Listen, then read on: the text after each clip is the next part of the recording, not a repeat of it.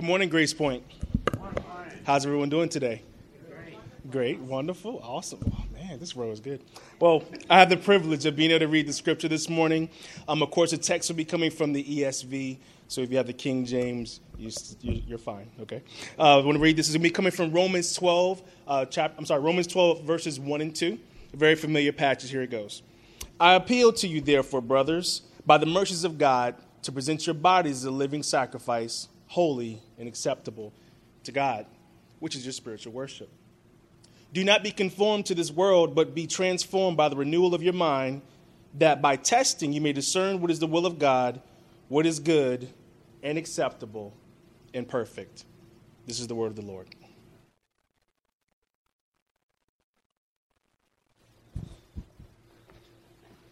Good morning to you. Good to be with you. Good to be at my summer home, my home away from home. Always good to be at Grace Point. Nice to have my wife Liz here today and our friend Bob. Bob is happened to be in New England and stayed the night with us and will return to his home state of Pennsylvania pretty directly after church today. I really appreciate Grace Point. You guys have done a terrific job with your facility here. When I came last summer, it was my first time to see this room, and today it was our first time to see the kids' area. Boy, it's really nice. You guys did a great job with that area down there. And Ryan and others on the worship team, I really appreciate the thoughtfulness of the worship service, the prayers and the singing and the arrangements, and appreciate your leadership very much. All right, let me see if I can provide an entrance into our text today by asking you, how many decisions do you make a day? Yeah, many. Do you make 70? Do you make 100? Most of them are trivial, of course, hard to even count, should I put on my right sock or my left sock? I suppose those are decisions. But some are not trivial. Some can be absolutely excruciating. But some, and then many decisions are sort of in the middle. Should I spend the money to go to the North Shore Music Theater to see that musical? I don't know. It's pretty expensive. I don't know. Should I do that or not? Is that a good thing to do or not? And we make decisions all the time. Ordering at a restaurant can be paralyzing. Raise your hand if you've ever felt indecisive at ordering at a restaurant. Raise your hand if you can't decide if you've been indecisive. Sheena Iyengar wrote a book called The Art of Choosing. And she launched her career when she was in grad school at Stanford.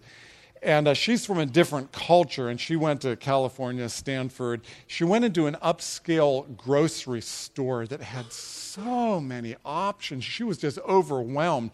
On the jelly and jam aisle, there were 300 available, options.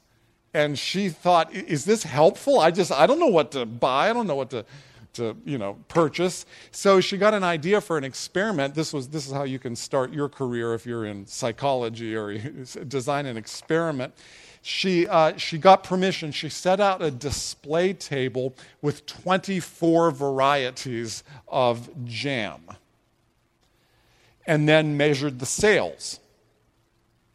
Then I think the next week or after a period of time, she set on another display table with 6 varieties and measured the sales, which far outsold the other.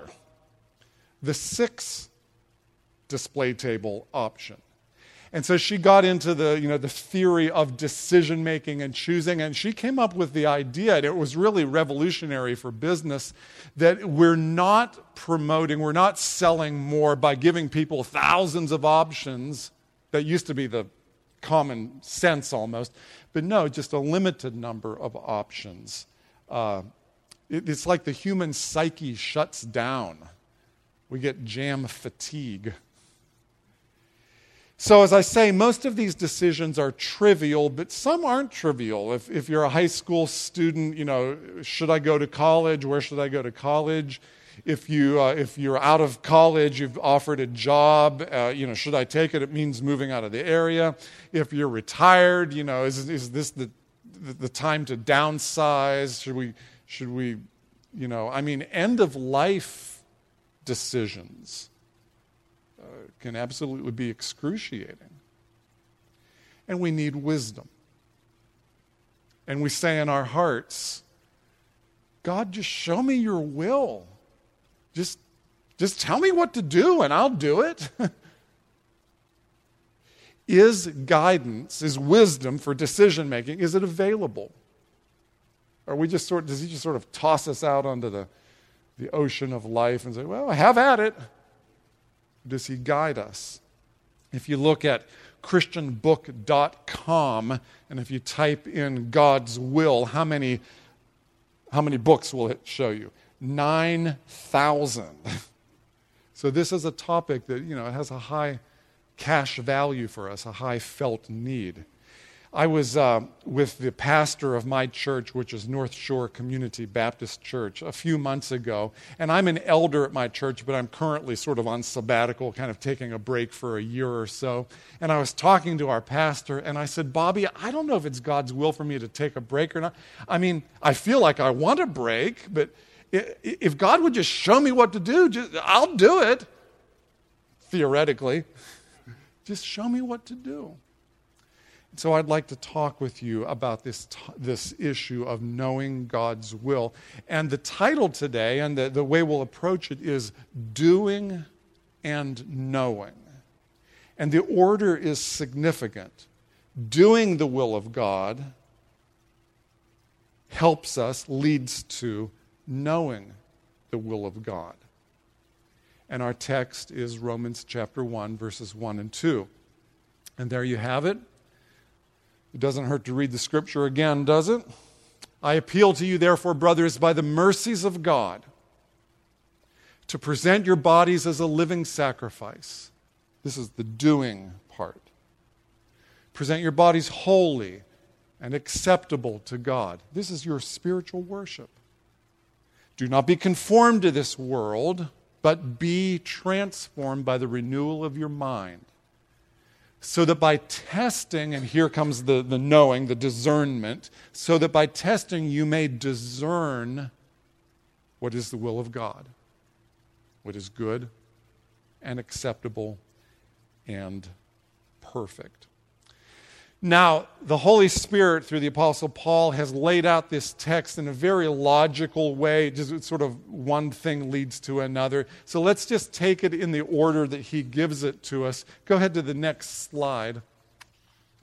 We have the motive for action, then we have the action itself, the means by which we do the action, and then the result is the knowing of the will of God. If I see you singing and you don't have a hymn book. Do you guys know what a hymn book is? You get the concept, right? Yeah, it's a book with... If I see you standing there and you don't know the words to it and you don't have... So I am motivated, are you with me, to walk forward and hand you, there's my action, to give you a hymn book by means of walking forward, I guess, and then you're able to sing. So we have the motive, the action, the means, and the result. Okay, first of all, the motive. And we have it right at the beginning of our text. I appeal to you, therefore, brothers, in light of the mercies of God. This is chapter 12, and as you may know, the book of Romans takes a real hinge at this point. He's got all this doctrinal stuff, election and predestination and adoption and all these things. And then right here, there's a hinge in the book, and it becomes more practical. And so he sums up the whole first part. Therefore, in light of, and he's talking about all the stuff he's talked about in the first 11 chapters, in light of the mercies of God. It's a catch-all term for all of these great blessings: election, salvation, forgiveness, peace with God, no condemnation, adoption, hope, the hope of resurrection, and all of it is mercy. It is grace, all of it. Ryan, I love the church's motto or the slogan, it's all of grace for all of life. And that's what he's saying here. In light of these mercies of God. Now look, we don't have time to review the whole book of Romans up to this point. Let me just take one of these mercies, one of these graces that he's given us, just to sort of unpack just one of them. Let's take the mercy of election. You and I hear election, and we tend to problematize it. And I understand that. We tend to think, election. So if God elects certain people to, become his children, what does that mean for free will? Do we have free will? God just zaps us. And we tend to make an intellectual problem. And I understand all that. But through the heart and the mind of the Apostle Paul, the Holy Spirit working through him, mercy. Mercy. He elected us. You know the doctrine of election. It goes all the way back to the Old Testament. The Lord God said, I am going to form for myself a chosen people, a special people, my beloved, and they will be a chandelier shining in the darkness, attracting the other nations and being a model, of what and I am going to choose this guy, Abram. First of all, you need a new name, Abraham. You remember the story? He had a son, Isaac. He had a son, two sons, Jacob. From Jacob, who got a new name, Israel, came the 12 tribes of Israel, and God formed a nation, his chosen people. It's a long history. It has its ups and downs, a lot of downs. You remember this story?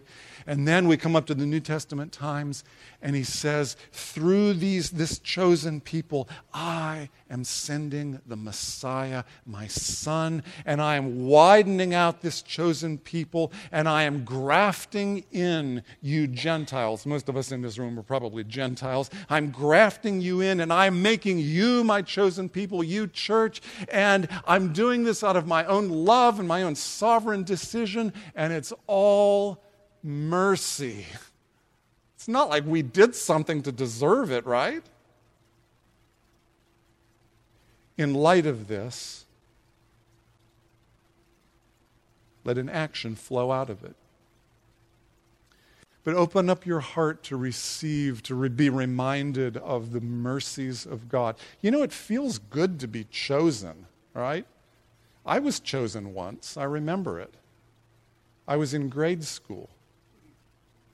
I remember we had music class, and we had like an itinerant music teacher. She would go to this grade school in this class, and I think she came to our class like Tuesday, Thursday, something like that.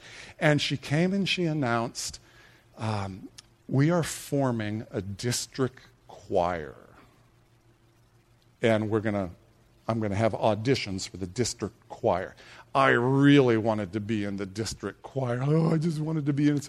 And the way she did auditions was she had the entire class sing. We were all singing together. If I remember right, it was, this land is your land, this land is my land.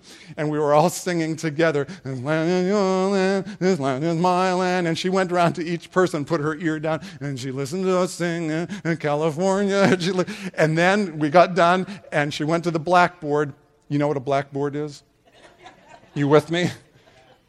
It's a media device used for short-term capture of information. And she went to the blackboard and she wrote down, she was going to take 4 from each class, two boys, 2 girls, and she wrote down, Kevin. She wrote down, Melinda. She wrote down, someone else. And she wrote down, Jeffrey. That was the high water mark of my childhood right there. I was chosen. I went to district choir. Now, where does my story break down? I'm comparing this to God's choosing us. Where does it break down? Yeah, I auditioned, right? I earned it. And some of you say, no, it's a good analogy. It was all of grace. There's no auditioning for God in light of the mercies of God. It feels good to be chosen, and the honor of being chosen and the blessing of being chosen, grows proportionately to the one choosing you and for the task to which you are chosen. And he said, I want you. Welcome to my family. In light of the mercies of God, all right, here's the action then. And the next verse, next slide says, here's the action. Present your bodies as a living sacrifice, holy, acceptable to him. This is your spiritual worship, your daily life, your body, your physicality. It's your spiritual worship. Don't be conformed to this world. Be transformed. So what do we have here in terms of the action? We have positive, present your bodies. No, go ahead back. If you can, yeah. Present your bodies, that's positive. Negative, do not be conformed to the world. And then positive again, be transformed. Present your bodies. I think it means literally the members of your body. It's probably bigger than that. It probably includes your time and your money and all that. But have you ever done this? Have you ever presented your body? Take my eyes, take my brain, take my hands. A living sacrifice. Interesting image. Living sacrifice. You've got an altar. You put an animal on the altar. The animal is, slain. It's dead. But you're a living sacrifice. Get up on the altar, and then get off that altar, and live a life of worship. I like the song we sang. Take my life, and let it be consecrated, Lord, to thee. Take my moments and my days. Let them flow in ceaseless praise. Take my hands and let them move at the impulse of thy love. Take my feet and let them be swift and beautiful, Lord, for thee. Take my silver and my gold, not a mite, little bit, not a mite would I withhold. Take my intellect and use every power as thou shalt choose. Take my will and make it thine. It shall be no longer mine. Take myself, and I will be ever, only, all for thee. Present your body. Negative. Don't be conformed to the world. What's that mean? Well, the world means sort of the world system, the value system of the world. You might say the world view. John, 1 John talks about the world. It's the lust of the flesh, the lust of the eyes, and the boastful pride that comes from having things and accumulating things and showing off things, materialism. Don't be conformed to the world's ways. If you want to see like a prime example of the world, look at advertising. They capitalize lust of the flesh, lust of the eyes, the pride of life. And if we're not careful, we can be conformed to that. We can be squeezed into that mold. The word conformed is to squish into a mold, like clay into a mold. Don't be shaped like the world. Don't be boxed in by the world. The world says you are your essence. The real you is what you drive, where you dine, how you dress, how you decorate. And God says, Don't be conformed to this world is the negative command. Positive, but be transformed. Interesting command, it's passive. Someone else is doing the transformation, and yet we are commanded. It's interesting, isn't it? I guess we're commanded to allow it to happen. Allow yourself to be transformed. I guess the idea is yield to God's transforming power. Don't quench the Spirit. Don't grieve the Spirit. Don't resist the Spirit, but yield to the Spirit. Work with the Spirit. Transformation. And so I ask you again, have you ever done this? Have you ever presented your body? Somebody says, yeah, when I was in high school, I was like at camp, and great, excellent. You ought to do it again. Somebody says, I don't know, it sounds kind of weird. I don't know if I've ever. Present your bodies as living sacrifices. Shall we pray? Heavenly Father, we present to you our hands.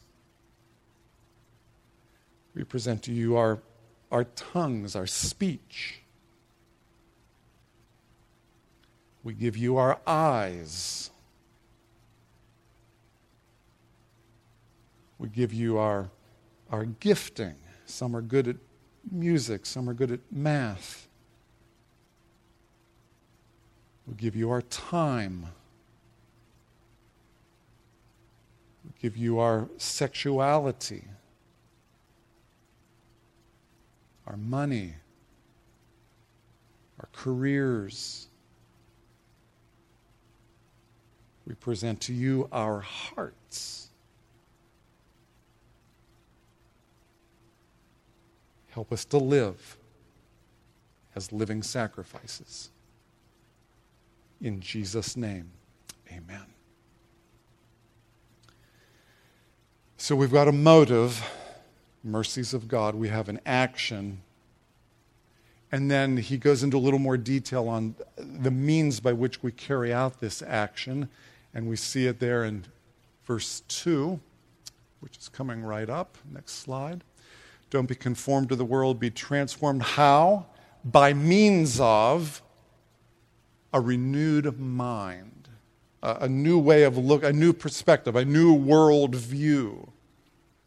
By a renewed mind. Now, how do we participate in that? How do we get this renewed mind? Well, through the Word of God. Are you in a habit, a daily practice of renewing your mind with the Word of God? Do you read the Bible? Do you listen to the Bible? We need a renewed mind. Here's the world's value system, what you decorate, how you dress, all this. Here's God's value system. We need some ammunition. We need some spiritual warfare here, a renewed mind. How about through prayer? God renews our minds through speaking to Him, aligning our hearts, listening to Him, receiving. Do you ever pray the Scripture back to God? It's an excellent way. One of the benefits is it renews your mind. You start capturing, what matters to God. How about through music? Music is excellent at renewing the mind. It has that emotive, element to it, not just cognitive. It goes down deep. What kind of music do you put into your mind? How about through Christian friendships? For me, that's actually one of the primary ways God renews my mind. It's through the people I hang out with. They're just so edifying, and iron sharpening iron, and they rub off with me. Can I tell you just a brief story? About a year ago, my wife Liz and I had a wonderful opportunity. We were on a cruise, a Northern European cruise. It was fantastic, you guys. We saw Copenhagen and Liverpool and St. Petersburg. I mean, it was so great. Part of the reason it was so great is because we were with two other couples, dear friends. We've been friends since high school. And one of the couples, a fellow, my good friend, is J.D. He goes by J.D. His name's James Dale. He goes by J.D. And J.D., I mean, he's an evangelist. I'm telling you, we're on vacation. We're on this big cruise ship, and he's sharing the gospel with people. He was doing it in such a natural, it wasn't pushy. It was just friendly. It was just so natural. It was very inspiring for me. Well, one time, we went on a walking tour of a city. I think it was Copenhagen, if I remember right. And J.D. would always carry a gospel tract with him, a little pamphlet that explains the gospel. And we'd go on the walking tour, and then he would engage the tour guide and befriend the person, and then he'd give him a gospel tract. Well, this day, it was kind of rainy and drizzly, Northern Europe, and we didn't know what to wear. Should I wear a raincoat? And we were late getting off the boat, and okay. We took our walking tour and got to the end of it. He reaches in for his gospel tract. He had forgotten them. And he was like, oh, I can't believe I've got. But then he talked to the tour guide, and, it was fine. Okay, then we were going back to the boat, and he was just lamenting, oh, I can't believe I forgot my gospel tract. And, it was raining and didn't know what to wear. And then he said, almost half to himself, he said, oh, I am so worldly minded.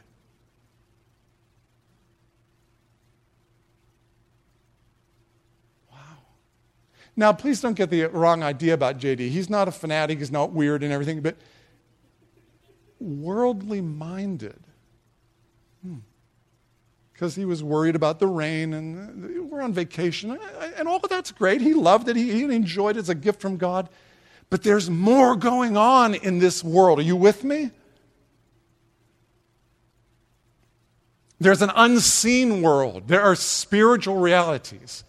I try to remind myself of this when I preach. We're driving here to preach, and I'm trying, and it's, we get here early, and I get my microphone, and is the PowerPoint all right? And all that's great, and that's necessary. There's more going on. There's the presence of God. There is spiritual life. There's a battle. And we need to renew our minds. What did C.S. Lewis say? You have never met a mere mortal. Every person you encounter at Stop and Shop, on the elliptical machine, in church, every person you encounter is going to live somewhere forever. That's a different mind. But it is the means by which we are transformed, right? A renewed mind through the word, music, prayer. For me, spiritual friendships. And then finally, let's move on to the end here. The result, the end product here is what? We see it at the end of our text. So that, with the result that, by testing, you may discern the will of God. This good, acceptable, and perfect will. Now, what's the idea here? Motivated by the mercies of God, we present our bodies aided by a renewed mind, and the result is, how does it lead to this result? I think the idea is, when you are walking with God, when you are doing the will of God, doing and knowing, when your mind is being renewed, when you're seeing the world through God's eyes, Jesus' eyes, this gives us wisdom, discernment for decision making. I think that is the trail here. I think that's what God is communicating to us. Maybe an example would help. Let's take one of the big decisions. Marriage. Okay, it's one of the biggest. Should I get married? Some of you say, that's a problem I would like to have. But should I get married? Okay, let's just follow the trail. Motivated by the mercies of God. He redeemed me. He loves me. He made me alive by His Spirit. It's all of grace. Oh, thank you, Lord Jesus. Oh, motivated by the mercies of God, I give you my body. my eyes, my time, my sexuality, my conversation. I belong to you. Because by means of a renewed mind, I know that the Bible teaches I am bought with a price. I am the temple of the Holy Spirit. I know that your word teaches marriage is a covenant. It is a picture of Christ and the church. It is exclusive. That's not the message you'll get from the world. I'm not conformed to the world's view of marriage. I am renewing my mind with your picture of marriage. I reject the world's thinking. In the world, marriage is disposable, it's not permanent, and your mind is being transformed, and the result? Aha! I think I see that marrying such and such a person, I don't think that would be in the will of God. I don't think this person would help me to live out this covenantal picture of Christ and the church. I think that we would kind of be, go in two different directions, unequally yoked together. I don't think that person will help me to live this life of gratitude as a living sacrifice. I think I'm learning something. I think I'm knowing the will of God. I'm not positive, but I think He's guiding me. Or, positively, aha, yes. This is perfect. With this person, we can enjoy God's blessings of marriage. We can display His, the meaning, the purpose of marriage. I think this is in God's will. I think this is His perfect and acceptable, and this is good will of God. And so what is our text saying? I don't think it's offering an ironclad, guaranteed guidance for all of the little, what should I order at the restaurant? I don't think we can stretch the text to say that, but I think it is saying, do the will of God. And it will help you know the will of God. Motivated by mercy. Present your body. Don't be conformed to this world. Be transformed with your mind. Discernment. This is the will of God. Now, the Scripture says lots more about knowing the will of God, and there's some real practical stuff like using counselors and observing your circumstances and your own gifting, and all of that is excellent, but I think this is maybe foundational to knowing the will of God. Do it, and it will lead to knowing it, discerning the will of God. May God help you, this community, Grace Point, a community of disciples, may He help you to be motivated by the mercies of God to present your bodies as living sacrifices, holy, acceptable. Don't be conformed to this world, but be transformed by the renewing of your mind. And may He help you as a community as well as individuals. May He help you discern the good, perfect, acceptable will of God. Heavenly Father,